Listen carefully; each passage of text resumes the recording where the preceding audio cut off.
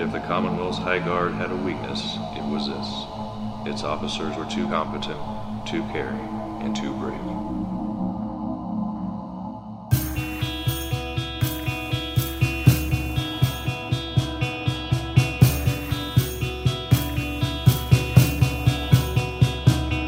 We welcome you to the first edition of Drive Back the Night, an Andromeda series podcast. I'm your host, Ryan Mazzacco. And I'm Ethan Maestri.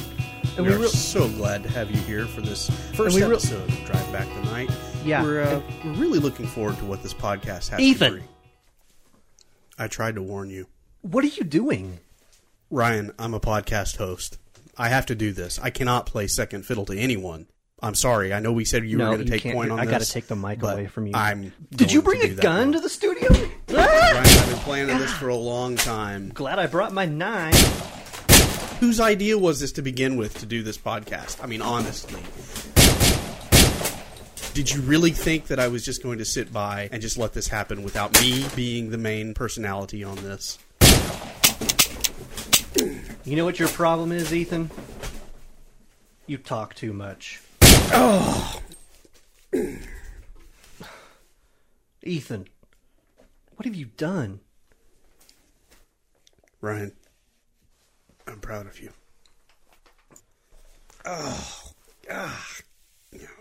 My gut. Ethan, you all right, dude? And now, God, it feels like it just changed in my chest. Oh, the bullets aren't even real; they're just sound bites. Ethan.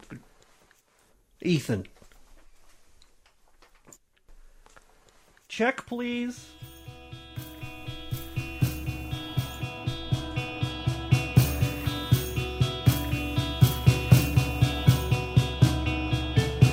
Well, that was entertaining. If you watched Under the Night along with us, then you know what we were doing. If not, then it might serve you well to go back and watch the first episode of Andromeda, Under the Night. So yeah, we are Drive Back the Night, an Andromeda series podcast, and I am Ryan Mazzacco, and joining me is... Now that I've got the squib blood cleaned up off of me, Ethan Maestri. Thank you, Ethan. Yeah, so this is a very special episode because this is our first, and we hope to do this for quite a while. At least 110. At least 110. Maybe, 111, actually. Yeah, there are going to be some extras thrown in there. At least one. At least one for sure. We know that we've got a special surprise for listeners coming up here in about 2 or 3 weeks. And so we are going through every episode of the TV series Gene Roddenberry's Andromeda.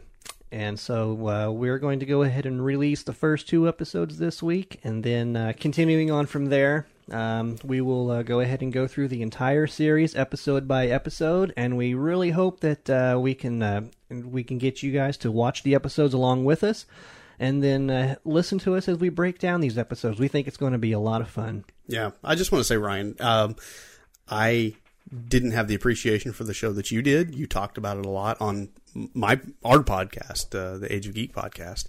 Mm-hmm. And now that we've gotten to this point, starting to watch the show, having gotten through almost 2 seasons of it, I could really see the potential for this type of show. This is. I woke up one morning thinking we could podcast about this, and this could be a recurring discussion for episode by episode. And I'm glad we're doing it, and looking forward to the journey that this show and this subsequent podcast is going to take us on.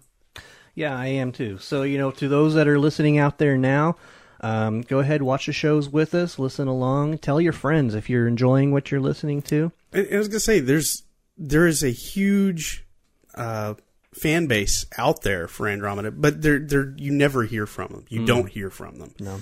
But I know they're at Comic Cons. I know they're out there. There's web pages and forums and things like that where people love the show and have talked about it.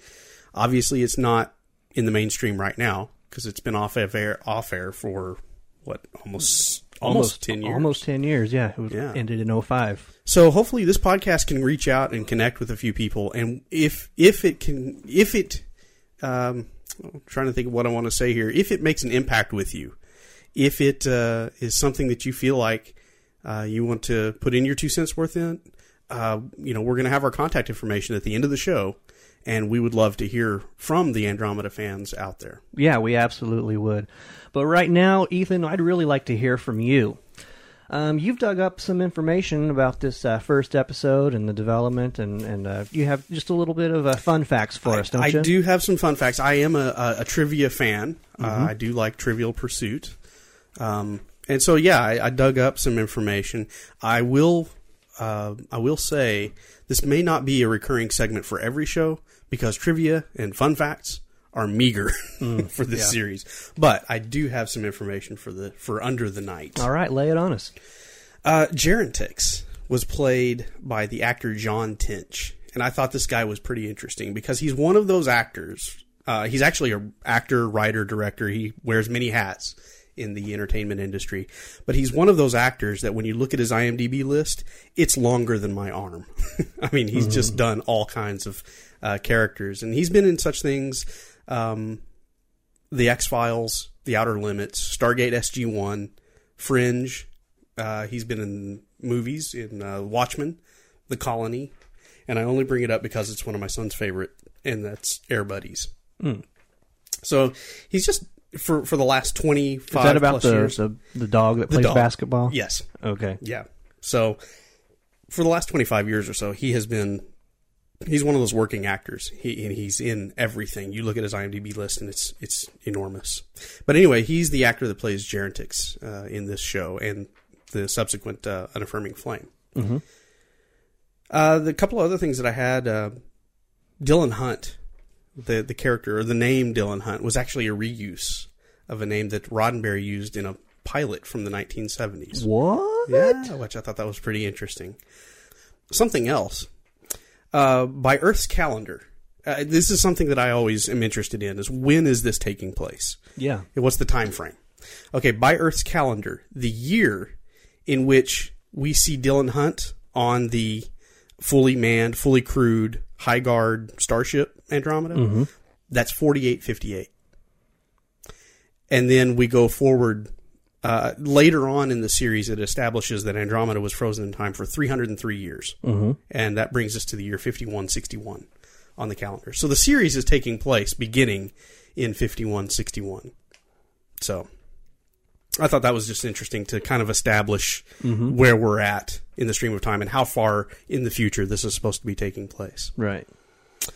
And then finally, it's brought up many times, the system's commonwealth encompasses 3 galaxies. Those 3 galaxies, because I'm also an astronomy buff, it's the Milky Way galaxy, of course. It's the Andromeda galaxy, and the Triangulum galaxies are all encompassed within the system's commonwealth. Anyway, that's the fun facts that I've got for this show. All right, Ethan, thanks. That was really some fun facts. We look forward to more in future shows. Yeah, I enjoyed digging those up. But Ryan, why don't you go ahead and tell us about this episode? All right, Under the Night. Here's what happened. We set our eyes on the exterior of the Andromeda Ascendant. Inside, the High Guard crew completes an exercise drill. First Officer Commander Gaheris Rade barks orders like a drill sergeant, and upon completion, Captain Dylan Hunt tells his crew that it wasn't bad, but he's not doing any cartwheels. This looks like a good crew, and I'm looking forward to really getting to know them over the next 5 seasons. Shortly thereafter, a systems courier ship enters normal space and makes contact with Andromeda, informing them of a rogue black hole nearing the Hephaestus system, endangering the nearly 500 million sentient beings living there. Andromeda prepares to take refugees, but when they enter the system, which is about 70% occupied by Nietzscheans, they find themselves suddenly being fired upon. Andromeda informs Dylan of the plainly obvious, it's a trap. A trap indeed, as they are surrounded and being attacked by some 10,000 Nietzschean ships. Rade recommends using Nova bombs. Dylan refuses to use such weapons in an inhabited system. Since this must be some sort of massive Nietzschean conspiracy, Dylan, upon Rade's suggestion, orders all Nietzschean crew relieved of duty and Rade confirmed to the brig. Unable to enter Slipstream and no other viable alternatives, Dylan orders all crew to abandon ship. His pilot, Reflections of Dawn, who looks more like a bug than a human, See what I did there? She refuses to abandon ship and remains at the helm. Dylan now plans to use the black hole's gravity to slingshot around for a tricky, risky, and highly unlikely escape. Cut to corridor scene as two inept guards casually escort Rade somewhere. He extends his bone blades, attacks, and kills the guards, stealing their weapons. Rade enters command deck, killing Dawn. In an intense firefight, Rade explains to Dylan that the Commonwealth is weak. Nietzscheans had secretly been discussing its overthrow with some resistance, but when they signed the treaty with the Magog, that was the straw that broke the camel's back. You see, as Rade explains, the Magog are savage predators that eat sentient beings and reproduce by rape. Among their victims were a number of Nietzschean worlds. The Nietzscheans wanted vengeance, but instead the Commonwealth made peace. The fight continues while the combatants phase in and out of temporal distortions caused by the black hole. Dylan finally gets the better of Rade, which seems to meet with Rade's approval, and then both are frozen in time. Aboard the Eureka Maru, Gerentex has hired Captain Becca Valentine and her crew to recover the legendary Lost Commonwealth ship. Gerentex is obviously a tool and no one likes him, but they do what he says because the recovery and sale of the Andromeda Descendant assures them all vast wealth and riches. Harper finds the Andromeda. They use Bucky cables to pull the ship out of the grasp of the black hole, but not without some danger and heroics first. Back on Andromeda, the recovery of the black hole has also unfrozen time for Dylan and the ship. Andromeda calculates using star charts and other sciencey stuff that over 300 years have passed. Everyone they know, their entire world is gone. Dylan seems upset about this. The crew from the Maru board the Andromeda, not knowing what to expect. They break up, looking around to take control of the ship. Andromeda and Dylan become aware of their presence, and Dylan decides to introduce himself to the intruders, starting with Harper. Harper informs Dylan that there was a huge war 300 years ago, and the Commonwealth fell. It is no more. Dylan then gets on the loudspeaker and informs them all that the Commonwealth is still very much alive on the Andromeda, and they have 15 minutes to restore all ship's controls and get out. Gerentex now deploys his secret weapon. A team of mercenaries led by one big, bad-looking Nietzschean wielding a very large gun. To be continued. Very nice. Very nice. That's a very succinct summary. Well, thank you. Yeah, so, that's really a part one, and the next episode we'll see, it's not really the end. It's thus the to be continued. To be continued, no, yeah, I it really get that. is. Okay, so let's just start at the beginning. Okay, here's some observations, and I just want your opinion on it as well. All right. When the drill is taking place at the very opening scene, and we are introduced to Captain Dylan Hunt, he jumps down a stairwell, or ladder shaft, whatever you want, and at breakneck speed descends what I didn't even count, but it was like 20, 30 decks, something like that, and then, turns on his grav belt and comes to the end. My question is, what happens if someone else wants to use the ladder? I mean, do you poke your head out and look both ways first? By then it might be too late. It may be Commonwealth or High Guard rule that only the captain is allowed to just free fall down the ladder shafts. Okay, but still, even, if they're, one rung at a time climbing the way down, and the captain comes flashing by, I mean, what happens? You got me. I really don't know. Okay, am I the only one that thought about that? I maybe safety first has just been drilled into me too You're much. the only one in this room that thought about that. Okay. But, I mean, it's a very, very valid point. Yeah, it makes a whole lot of sense. All right, there's unanswered question number one, and I don't think we're ever going to get an answer in the series about it, but... There's still a lot of show. Okay. But probably not. So my concern about other crew members is basically moot at this point. Well, for now. Okay. All right. So, we can move on from that. I guess I'll just have to stew on that one. I had a question about refractions of dawn. It seems like there's some awfully racist things going on here. Yes. Just the conversation. It seemed very friendly. You Yes. know, maybe they're comfortable enough with each other that they can make these kind of jokes. But Dylan refers to her as a bug. He does. And then Refractions of Dawn refers to Dylan and really all humanoid forms, I guess, as apes. Yes. Pretty much just knocking each other down to their very primal forms. Yeah, and then there's some subtextual stuff going on as well. The first time I watched this episode, the first thing I gravitated toward, or that I clued in on, was as she's diving into the black hole, or maybe it's into the battle, whatever the case is, the bug says bonsai. Oh boy! Yeah, I don't know. There was some of that type dialogue that I thought, wow, this is interesting for a pilot episode. But in any case, yeah, that was. I did notice the bug references and the ape references as well. This isn't your father's hyperspace. No. Your grandfather's hyperspace. No, not his either. No. That's one of the things I liked about this episode in the way they present travel between the stars. Mm-hmm. Totally different than anything else that I have seen portrayed in sci-fi. Mm-hmm. Which, you know, I'm somewhat limited, I would think. There's the Star Trek, where you go through warp drive, but it takes you a long time to get from point A to point B, relatively speaking. And then, there's like Babylon 5, where subspace is this whole pocket universe, basically, and you go into it and then you navigate to other points in that pocket universe. Yeah, that doesn't make any sense to me. No? Okay.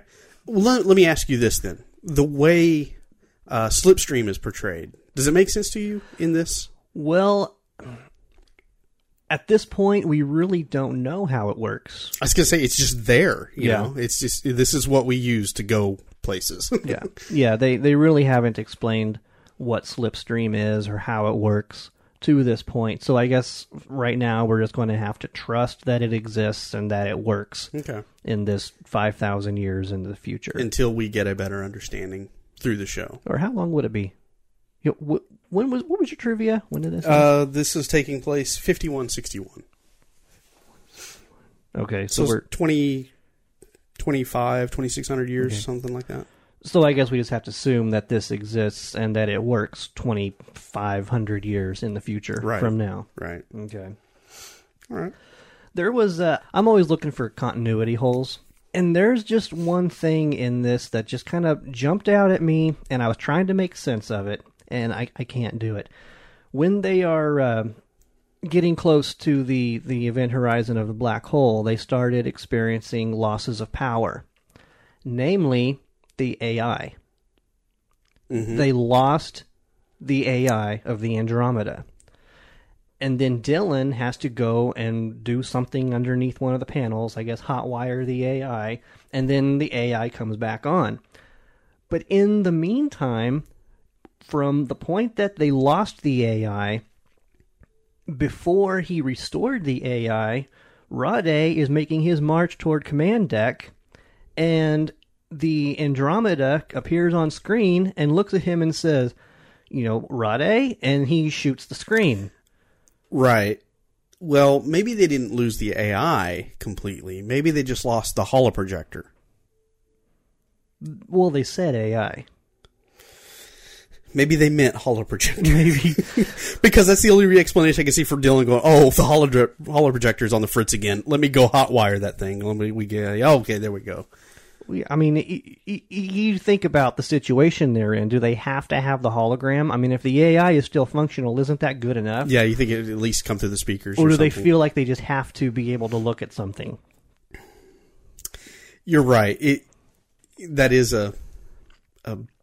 it's a bit of plot. It's not really part of the plot, but it's a gag, I guess. It could be just a mistake in editing. Maybe that shot was supposed to go after he had restored the AI power. Maybe so. Another thought. Okay, I'm going to show my hand. I have seen the entire Andromeda series all the way through. Mm-hmm. I do know that there is going to be a future episode 2 or 3 seasons from now where they do revisit this whole scene. And so I don't know, maybe if they have to retcon it or if they'll explain it. I don't remember exactly how the whole thing went down, but this is just something that I noticed this time around watching this. Didn't quite make sense. So yeah, I totally missed it. That's okay. I miss things too sometimes. So let's talk about Rade for a minute. Okay. You know, I know he's the bad guy. I mean, I guess he's the bad guy, at least for this first. Well, there's several bad guys that show up in this one. But as a bad guy, I was convinced by his exposition, his explanation for why the Nietzscheans are betraying the Commonwealth. I thought this was great. I mean, his explanation during the course of their battling each other, which the battle is not as impressive, but the explanation that he gives for, you know, the Commonwealth compromising with the Magog, which are awful creatures, even though we don't know who the Magog are. We don't know what they do. I mean, he mentions that they rape to reproduce and they eat sentient beings. Yeah, that's all we know. Okay. You know, Klingons are pretty bad. They do similar type things, but I don't view them as being just pure evil beings. These Magog are got to be awful. So why would the Commonwealth be dealing with them? Why would they be making peace with them? I for one, coming at it from a fresh perspective, seeing it for the first time, not knowing what's coming forward, I was asking the same question. Wow, this Commonwealth is pretty heavy-handed. I can understand why the Nietzscheans would act the way they did. You know, another thing that I noticed with Rade too, and this is kind of going back to the whole situation with the AI and things not really making sense. Something else that I couldn't quite make sense of is, you know, I read in my recap, I said that there were 2 inept guards escorting Rade somewhere. Where were they going? Because did they not say brig? Or did I just automatically assume? He did say that he should be confined to the brig because of his Nietzschean heritage. Right. But just moments after that, Dylan orders everyone to abandon ship. But it still appears that they're taking him to the brig. Okay, I see. Everyone off the ship, except for the Nietzschean. You got to go to the brig. And the 2 guards. You're going down with the ship. Maybe get that guy to the brig. Maybe they just got to get him to the brig, and then they can jump in an escape pod. Yeah. Okay. You know, they're just following orders, I guess. You know? Yeah. You know. Oh, sure, we'll abandon ship, but first we got to take care of this guy. I mean, is that what it appeared to? Yeah. Put that way, that is. I'm a little fuzzy on the timing of how these scenes, but I know what you're talking about. Yeah, well, if that's I'll tell you. That's how it happened. That's the timing. He said, "Okay, take him to the brig." Oh, we got a situation. Everybody off the ship. Oh, but we're still taking him to the brig, and then Well, maybe they didn't get the message. You know, maybe was, the loudspeakers weren't working. Obviously, they have a problem with the AI staying up. Maybe the loudspeakers were having some issues on that deck or something. Maybe. I mean, I'm sure there's a logical explanation. Yeah. But, yeah, anyway. And one last thing about Rade. The part where he recommends using the Nova bombs. There's also a certain look on Rade's face when Dylan says no. That could be taken one of several different ways, especially if you're watching it for the first time, not knowing what Rade is about to do, and then watching it again, knowing what Rade is about to do. Do you think Rade is trying to give Dylan an out for this whole thing? To make that recommendation, well, he knows Hunt. He knows Dylan Hunt. He knows his captain. They're good friends, as we will eventually come to find out. For him to make that suggestion was probably not as much of a 50-50 in his mind, because he knew Dylan wasn't going to use those, so it really didn't hurt to suggest them. maybe it keeps Dylan off balance a little bit longer and keeps him in good graces. Yeah, maybe. There's just the expression on his face. It almost looked like disappointment. Mm-hmm. And like I say, the first time watching it, not knowing what he's doing, maybe it's disappointment that he's not going to take action. Yeah. But then the second time around, knowing what he's going to do, then maybe the look of disappointment is, you're forcing me down this path. That means I have to kill you. Yeah. Yeah, you're absolutely right. Yeah. I don't know. I mean, I don't know if I'm right. That's just kind of what I picked up on. It does. And I know exactly what you're talking about. It just does seem like that is the look on his face. You can see that flip, the switch being flipped in his mind. All right, you have set the course. Mm-hmm. Now I have to follow that course. End game. Moving on into the present in which the show is going to take place, the actual 5161. All of that we were talking about was the 4800s or 300 years in the past. Coming forward to the quote unquote air quotes present. I think they did a great job building, designing, as not so much the set, but the layout and the design of the ship, the Eureka Maru. Mm-hmm. I thought that they did a good job of making it look decrepit. Yeah. I mean, that's not something I would want to be flying in space in. Yeah, I think when you first started watching this show, I think you mentioned to me the first time you saw it, you said that Eureka Maru is one butt ugly ship. It is very, very ugly. Yeah. But that being said, the crew, and I'm talking about the crew that we're going to get to know going forward, awfully likable. For a bunch of misfits, that have just been cobbled together, they're awfully likable. Mm-hmm. And I know that's by design. But I mean, you look at a ship that rundown, and you think about their line of work, scavengers, just whatever comes their way, whatever they can, wherever they can get a buck. Mm-hmm. Yeah, you would think that they'd be a little more at each other's throats, but they're not. They really are. Mm-hmm. They're all got that soft side to them, which I guess makes it more believable that. And I know I'm getting forward here that they would eventually become part of Dylan's crew. What? I know. I jumped the timeline. Well, that's all right. We're not going to be that strict. You do get the sense that they care about each other. Oh, but I will say, Gerontic's not likable. No, not likable. And I know he's not supposed to be. Yeah. Well, I had always wanted a ferret when I was a kid. After watching this, I'm not so sure I want one now. Yeah, ferrets are out. Yeah. And then, there's a little throwaway line I think we have to mention when Harper is talking about meeting Captain Hunt. And do you remember how he describes him? Oh, he's like a Greek god or something. Huh. Yeah. Wow. Wonder what you would call that Greek god. And for those of you under the age of 15, there was this show in the 90s called Hercules, who was about the son of a Greek god. Yeah, son of, yeah. He was half human. Half human, half... He was a half-breed, yeah. Yeah. And that was played by Kevin Sorbo, who is Captain Dylan Hunt, now in the year 2000. Yeah, so it was kind of a little play there about him being...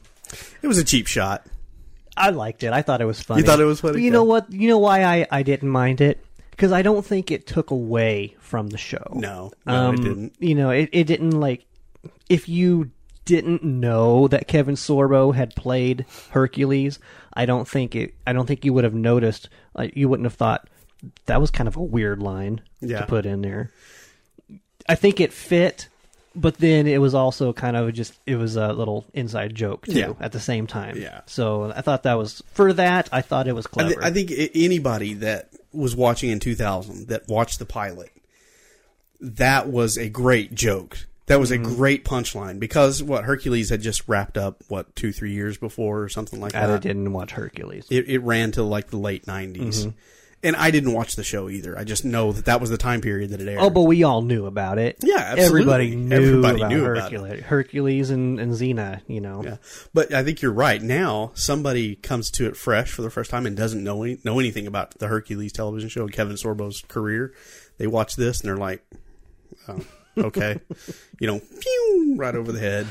Probably to this point, though, the Hercules show is still probably Kevin Sorbo's biggest claim to fame.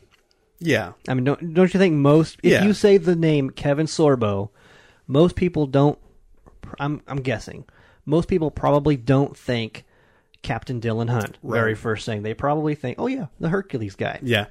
I think is it his Twitter or his Facebook page? One of them actually, the tagline is, yeah, the Hercules guy. Right. So anyway, yeah, I just thought it was a nice funny. gag. Yeah. It was a nice gag. One other thing. If your cables are breaking while you're hauling something out of a black hole, is it really a smart idea to just throw all the power into the machine? Isn't that going to snap your cables even faster? I mean, that was just my observation. That was my thought on yes it. and no. Explain this to me. In real life, yes. On a TV show, no. So, yes and no. And as we have learned from the movie Interstellar, weird things happen around black holes. So, yeah. There you go. Yeah, that's true. Okay, I can accept that. That seems like a plausible scientific explanation. Well, I mean, you're only as strong as your weakest link. Maybe those particular cables were the weak ones. Yeah. They've been coiled up in the hold for, 15, 20 years. Sure. I mean, you've been something back and forth enough times. We don't know how they were treating those things. Maybe they had been, just all folded up somewhere. Maybe, I don't know. Maybe Rev Bim was in charge of coiling those things up, and he, didn't really take too much care and time. Becca might have let somebody, move with them at some point. They left him in the back of the truck, out in the sun. And, when they came back, they got mixed in with the others. Yeah, I can see that. It was probably Trance's predecessor. The guy that didn't survive. Right. That's right. Yeah. Okay. I mean, he's not there, so evidently someone that didn't do things right all the time. Right. Yeah. And they're still paying for his mistakes. So they broke because of what's his name that came before something Pax. Okay. Yeah. Yeah. That guy was inept. Yeah. Okay. Yeah. He should have been a guard. That's a great explanation, actually. I like that. Yeah. I that's what I had always thought. I'm glad I finally had a chance to explain my view on that. So so something that I think is really interesting about this show is that every single episode begins with a quote. And so I thought it might be fun if we kind of look at those quotes, try to view them in context of the episode, and try to pick out just really what they're trying to say, what it means.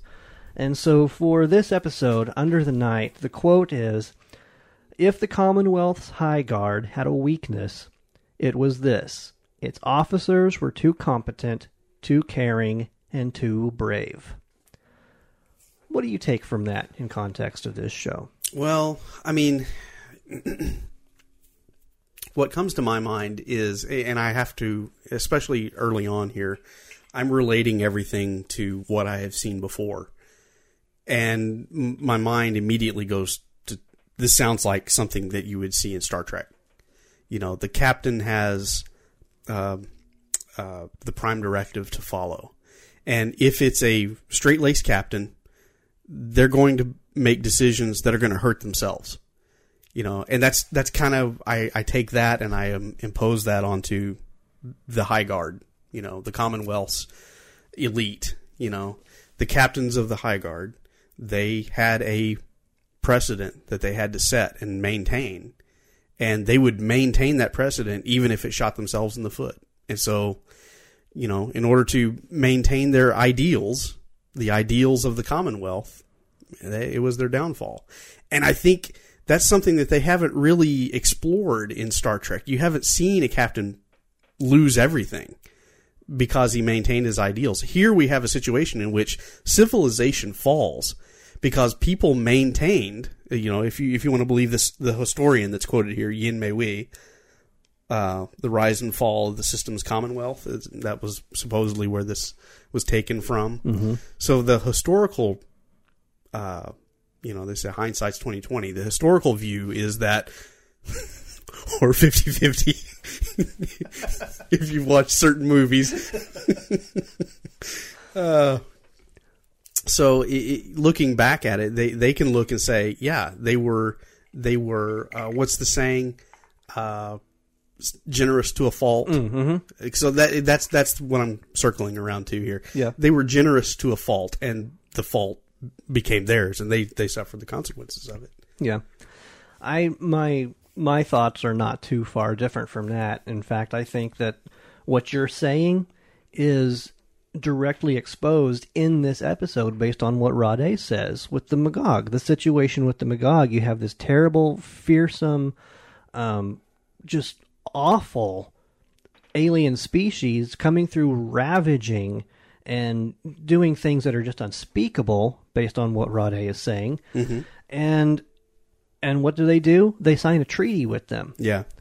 They hand over property, they hand over power, control, whatever. They compromise. Yeah, exactly. And so from Dylan's standpoint, it comes down to we're trying to make the best of this situation. Are we supposed to just go out and just destroy all of these Magog creatures, or are we supposed to try to find a way to live with them? And yeah, it ended up being their downfall. Yeah. Maybe they would have been better off had they let the Nietzscheans go ahead and just wipe out the Magog. Maybe the Commonwealth is still standing. The Nietzscheans never have a reason to rebel because everything's good. Oh, okay, but then do you surrender to every little uprising just to keep peace? Where do you draw the line? Right. Yeah, and that's ultimately what it comes down to. We're looking back at a fallen culture that fell, and this isn't unprecedented.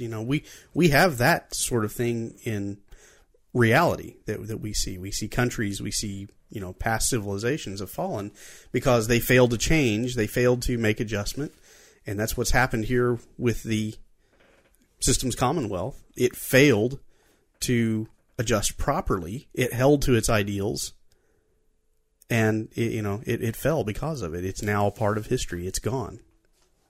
Mm-hmm.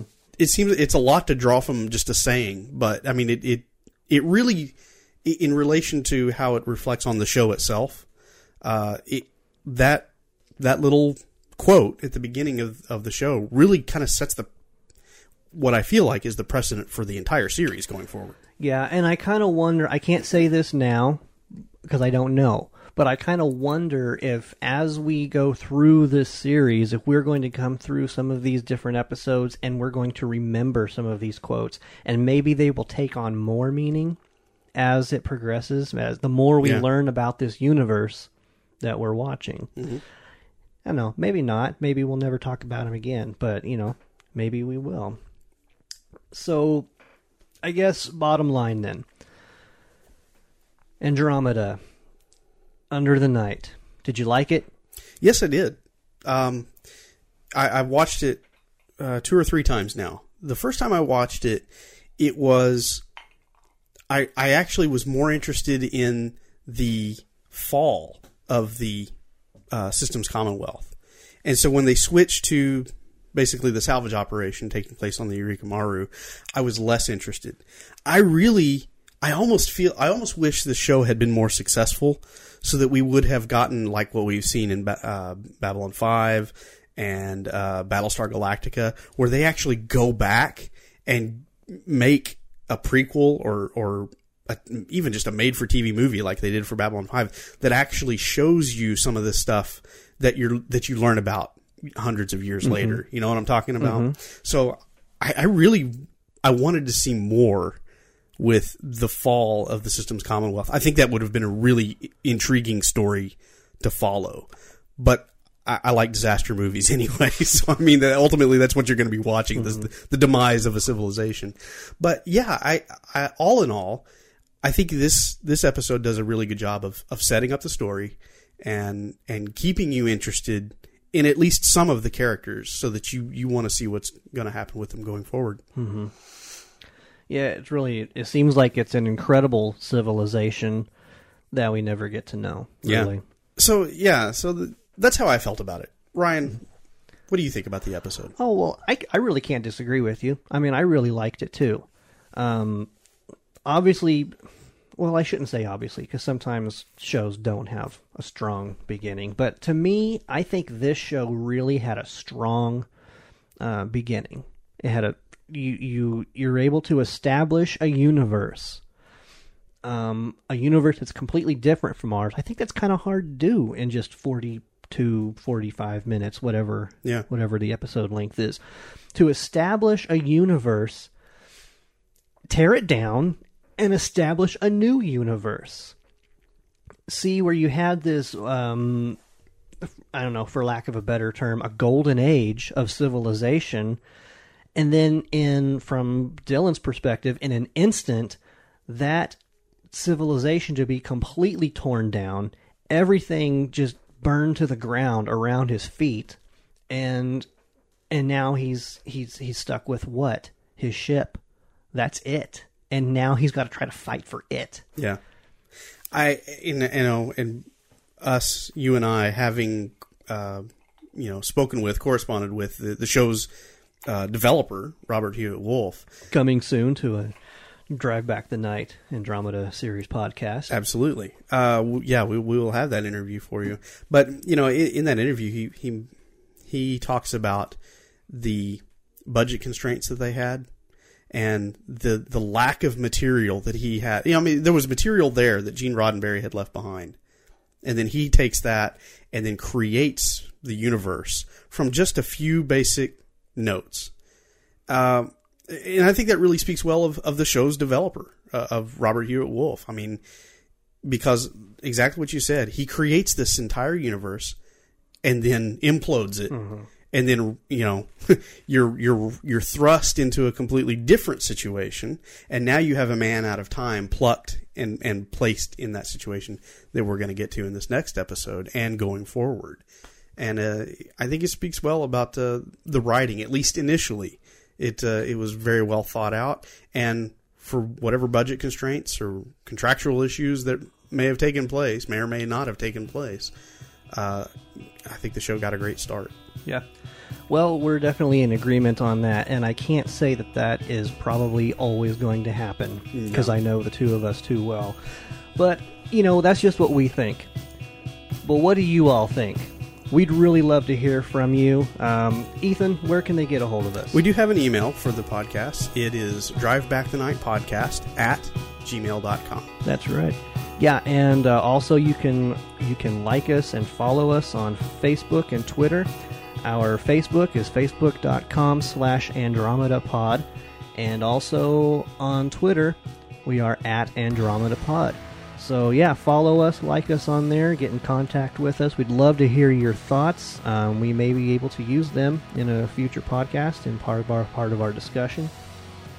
And in the meantime, just go ahead and watch the Andromeda series with us, and there are a number of ways to do that. You can buy or rent possibly the DVDs.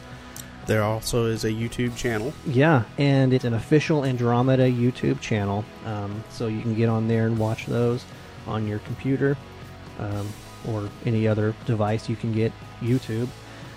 So, and I think we'll enjoy it a lot more if we know people are following along with us. I think absolutely. You'll enjoy it a lot more if you follow along with us.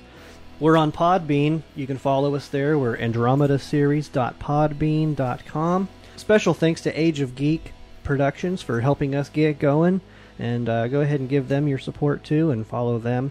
And special thanks to Tim Kimmerly, who is the one who does the reading of our quotes at the beginning of each episode.